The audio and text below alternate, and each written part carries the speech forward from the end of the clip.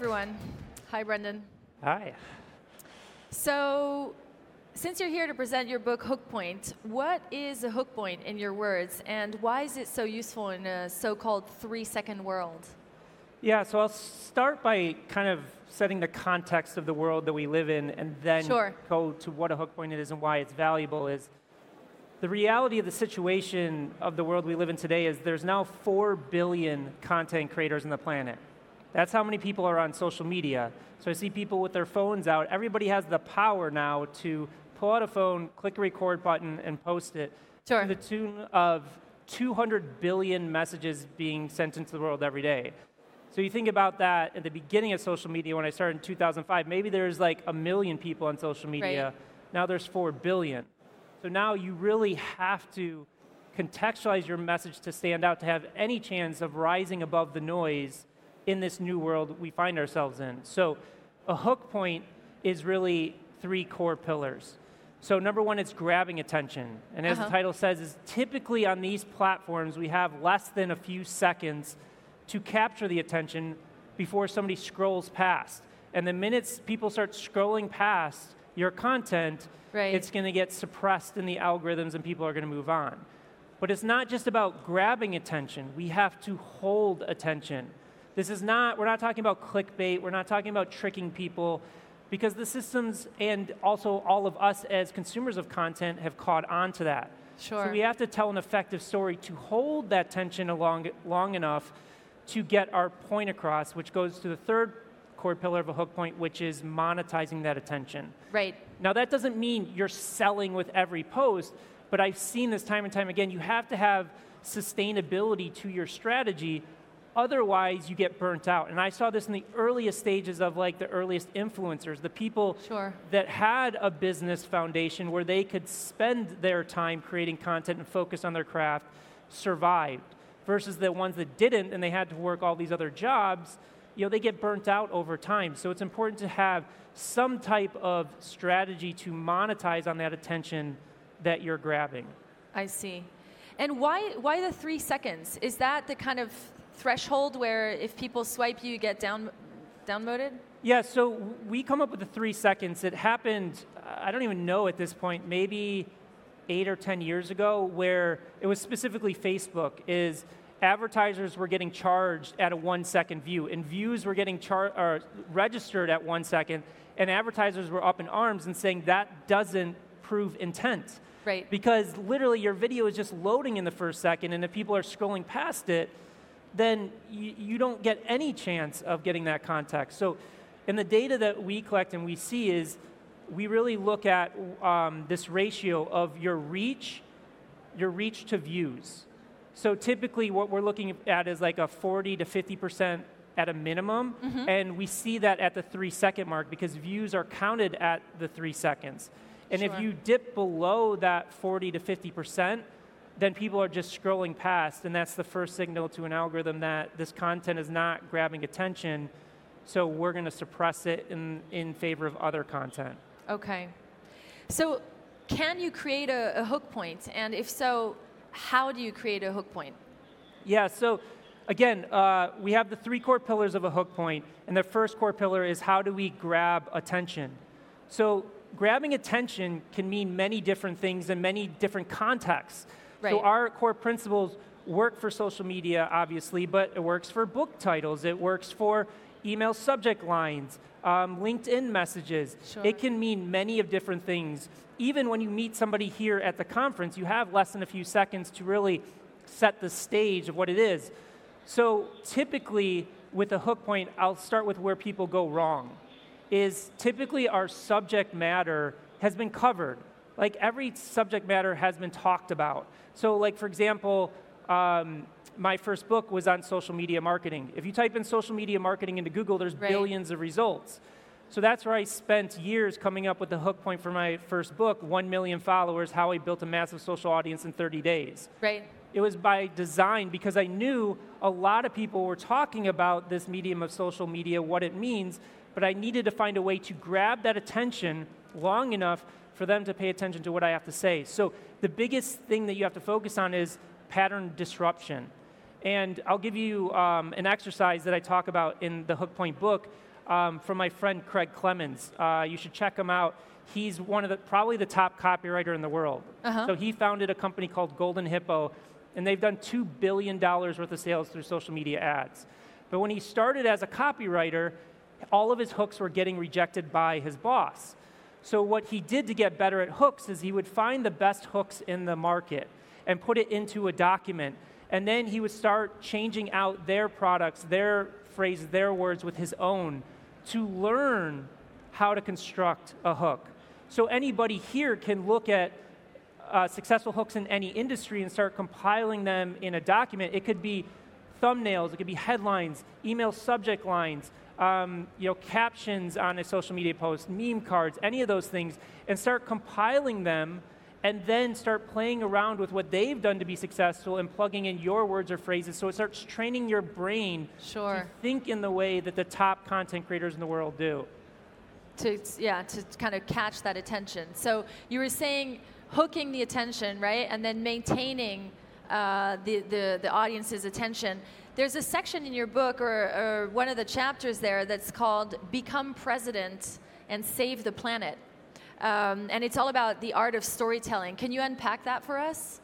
Yeah, so storytelling is critical in what we call retention. So I mentioned algorithms, and I'm going to demystify. We don't have to get into the technical aspect of it, but there's this big myth out there that the algorithms are suppressing your reach on purpose in order to get you to pay for reach, to boost your post. That's simply not the case. I mean, our team has done 60 billion views and 100 million followers for the projects we've worked on, and we wouldn't have any success, and the top content creators in the world wouldn't have any success if it was all about paying for reach. Sure. So the algorithms really care about retention because they make money based upon how long people spend consuming content and spend on the platforms. So they want content that you can seed to the widest possible audience and grab and hold that attention. So storytelling is a huge proponent of that. And we use a communication algorithm that basically breaks communication and storytelling down into math. So it's based on over 1.5 million communication assessments done worldwide. Pixar uses it in all their screenwriting and ads. NASA uses it to train their space candidates. And what it does is it breaks down the 6 different ways that people engage with content brands and make decisions whether to watch something, follow an account, buy a product or service. So the largest subset of the population, 30%, connects with your content or your message based upon how it makes them feel. They want an emotional connection. 25%, the second largest subset of the population, is logic-based. So they want facts, information. Does it make sense to them? It's not about emotional connection.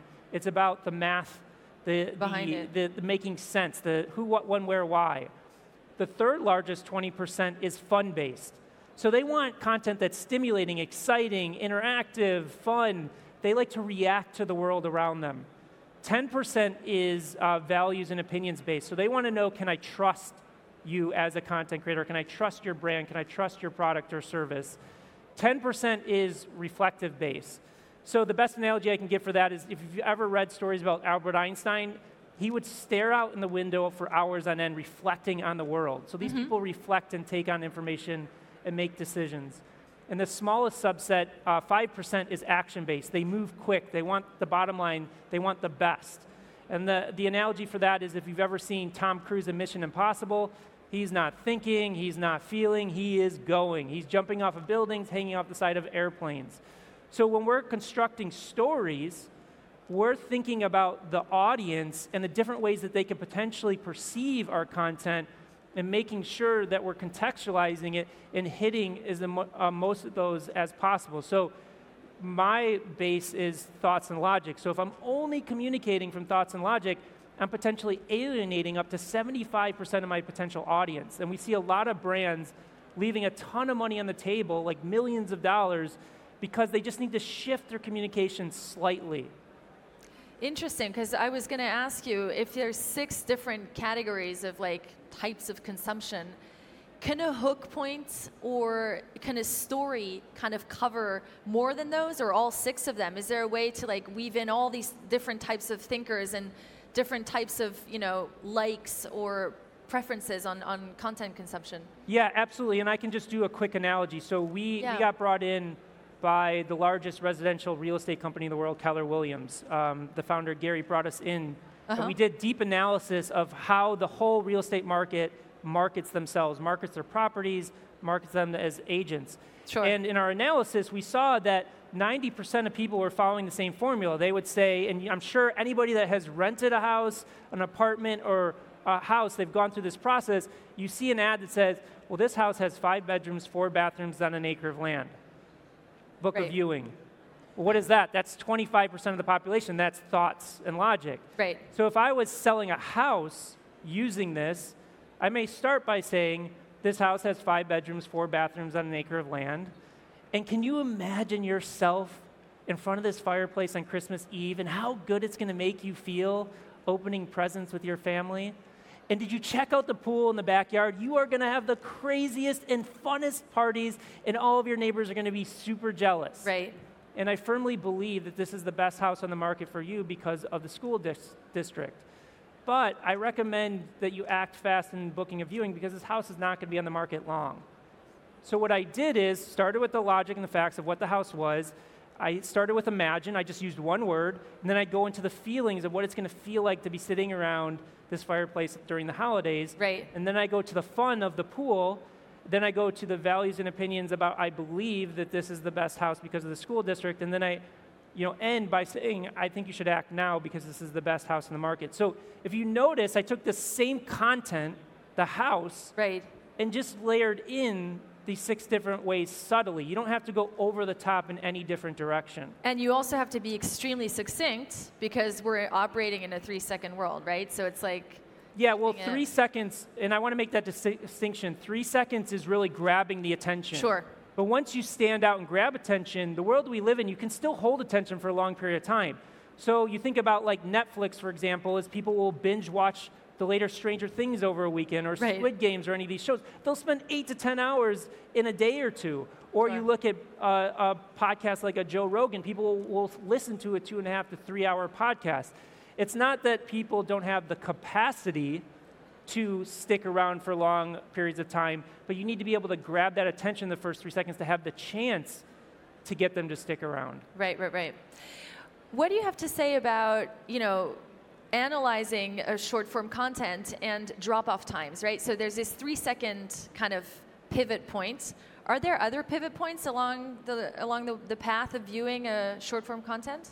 Yeah, so some of the platforms, not all of them, offer retention graphs, where you can actually look at the retention of where people are falling off and go to the exact part in that video and see where they're falling off, so that it gives you a data point to see, oh, this is what caused people to drop off. Got it. So it's a very powerful tool. But what we do as a company today is we are mining publicly available data on social media, and we're analyzing the top viral creators. We're analyzing the top viral trends, the top formats. But we don't just look at the ultra successful ones. We have a research process that's called gold, silver, bronze, where we'll take an account with an influencer that has like 5 million followers, and then we'll look at their highest performers, which is the gold, their silver, which is like the median, their average, and then the bronze, which are the underperformers. And what we do is we watch the gold, and those videos may be 10, 20 million views, and then we'll create hypotheses of what we think contextually is driving that performance. So we look at over 50 different indicators of how they're telling their story. So it could be like pacing, tonality, number of edits, first 3 seconds, captions, title cards. And when we're viewing the gold content, we're creating hypotheses of what we think they're doing in their storytelling that's driving that virality. But then we take those hypotheses and see if they show up in the underperformers. Because you could have an influencer with 5 million followers that's generating 20 to 40 million views on certain videos, but like a few 100,000 or less on other videos. And there's obviously a difference there that's causing that discrepancy in performance. So we see, do those hypotheses show up in the underperformers? And if they do, then we know that's not the reason the content's going viral, and we go back to the process until we find these performance drivers that don't show up in the underperformers. Right.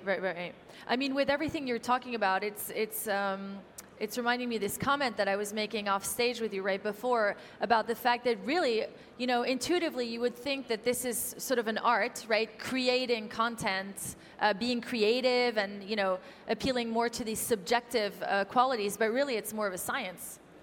Absolutely, and that's what we've broken it down into a science. We have a process, and I walked through a part of it with the gold, silver, bronze. It's called viral content engineering. Right. And it's really looking at the data, and you can clearly see in the data, if you know how to read it, what is driving the performance versus detracting from the performance. Because there's viral formats, there's viral trends out there where there's certain people that are generating tens of millions of views with it, but people are using that exact format or trend that are generating like 1,000 views or less. So it's not just, I'm going to use this format or trend and have success. It's the nuances of how you're telling that story.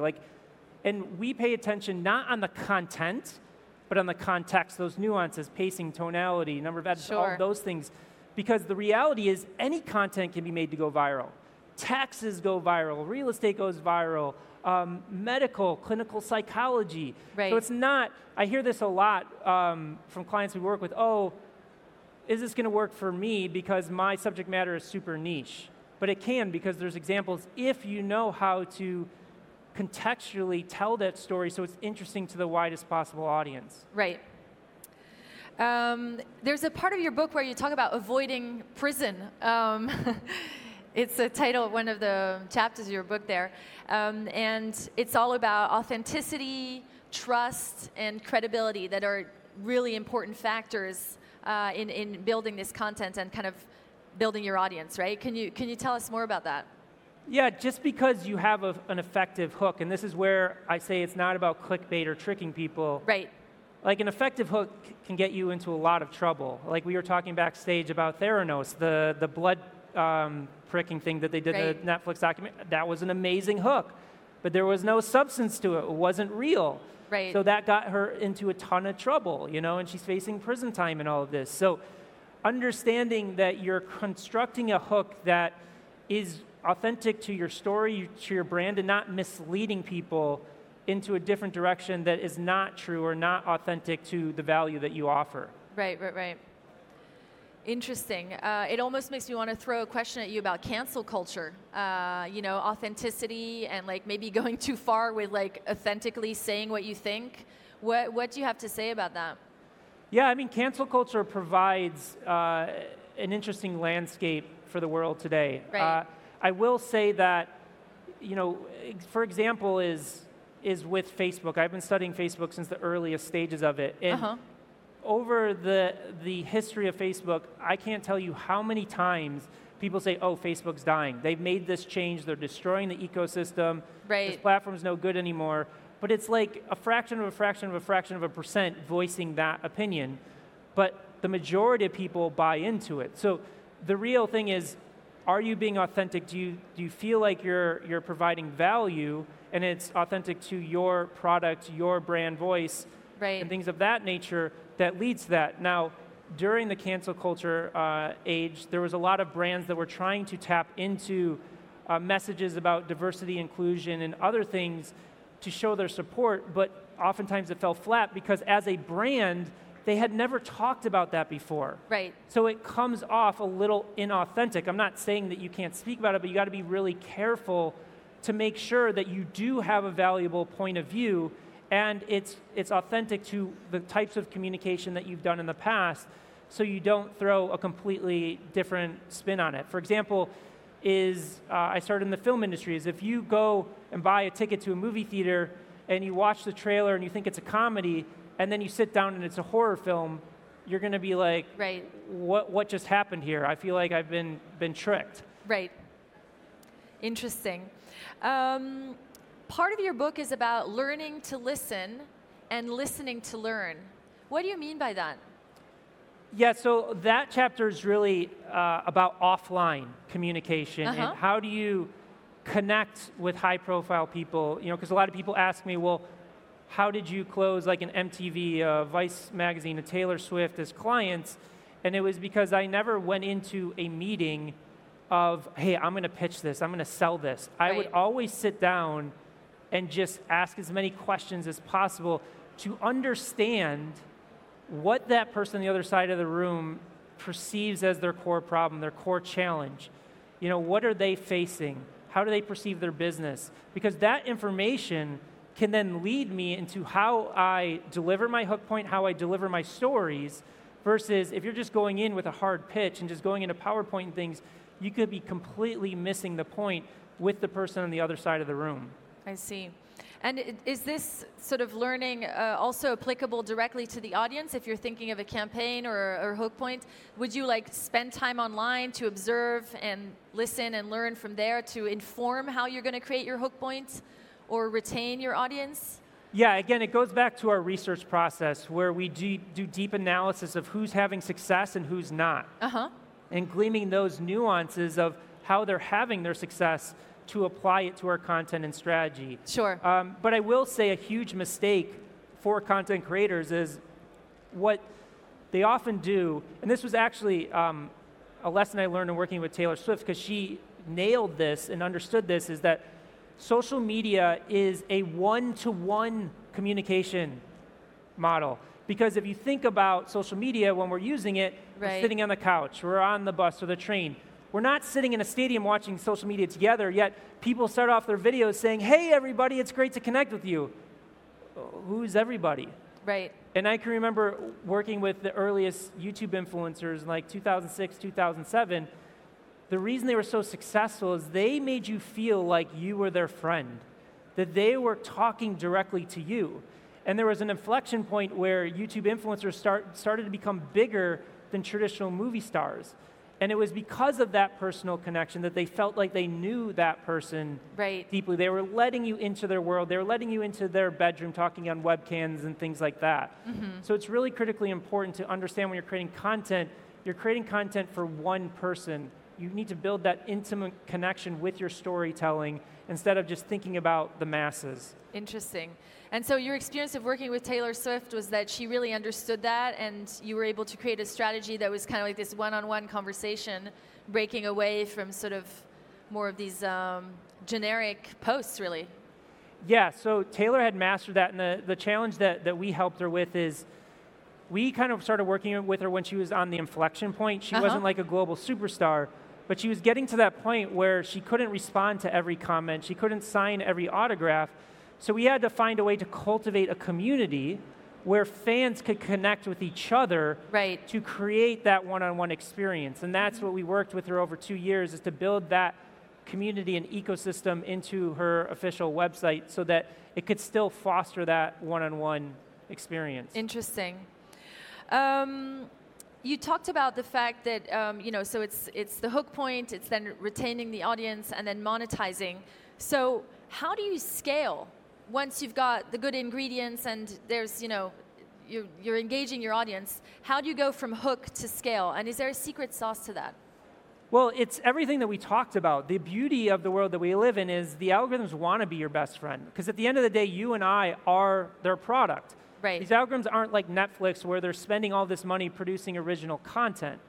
So if you apply everything that we're talking about and you learn how to grab and hold attention, the algorithms are going to see your content to millions of people on your own. And is it a challenge? Yes, because you have to learn these nuances of grabbing and holding attention.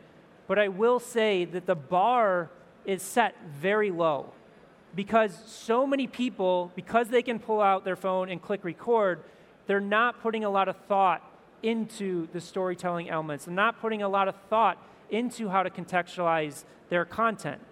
So because, yes, there's 4 billion people on these platforms, but most of the people, I would say 99%, are not good at these elements that we're talking about. So if you can just dial those in, you can rise above the noise very quickly. Sure.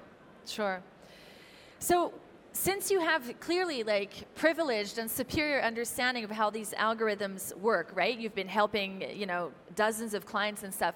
Can you tell us about maybe one of the most challenging projects you worked on and how you managed your way out of that and managed to sort of... Yeah, I would say the biggest challenge that we run into in working with a lot of clients is they're still stuck in this paradigm, and I'm talking specifically with organic content. They were taught previous to social media, right. your job as a content creator and marketer is to design a very niche message for a very niche audience. But as what we talked about with the algorithms, they don't want that. They want content that they can see to the widest possible audience. So your goal as a content creator, as a marketer, is what we call the generalist approach. How can you make your subject matter interesting to anybody that may not have any interest in your product or services? So to give you an example, we were working with a client that was a solopreneur that had a leather wallet company, and he was a specialist in understanding the nuances of leather materials, right. which is very niche and nuanced. Yeah. But we helped develop a content format where what he would do is he would buy expensive purses or handbags and then deconstruct them and tell you whether it was worth buying based upon how well the craftsmanship was. And he went from 0 followers on TikTok, he's almost at 500,000, he's generated over 25 million views. Wow. And that's a very niche thing. So it's really taking that generalist approach to your message, your content, to make anybody interesting. That's the challenge. But once you get over that hump, you'll beat out your competition 9 times out of 10. Okay. And so if you were to sort of leave our audience with a couple of takeaways, a few like sort of secret rules to boost their content, what would they be? Well, I think we talked about the generalist approach just now, which is super important. I think the other thing is to create your content with intent. Study what is going viral, what's not going viral, and try and dissect those creative nuances to inform your creative decisions. Sure. Because if you're just going to play the volume game or the frequency game and you're not learning from content, then you're never going to become a better storyteller. And lastly, because we only have a minute and a bit left, but do hook points get old? Do you have to refresh them? I mean, social media, the cycles and trends on social media are so short-lived. So did a hook point that worked in 2020 not work anymore now? So there's 2 distinctions of it. I'll give you an example of a hook point that was super successful but fell off, and that was Tom's shoes. The 1-for-1, brilliant hook point. One of the best hook points ever devised is you buy his shoes, we'll donate a pair of shoes. It was so successful that other brands started copying it and then diluted the value of that. Now, I will say with social media, if you dial in a storytelling format, you can ride it for a long period of time. So a good friend of mine, Alex Stempleski, just passed 20 million followers on TikTok, and he's the guy that approaches random strangers on the street and offers them professional photo shoots. He's been using that format for 2.5 years, but it's because he's so good at telling that story. Right. So once you really get good at telling that story on social media, you can ride that format for a very long period of time. Great. Well, thank you so much, Brendan. Yeah, thanks for having me. Thanks.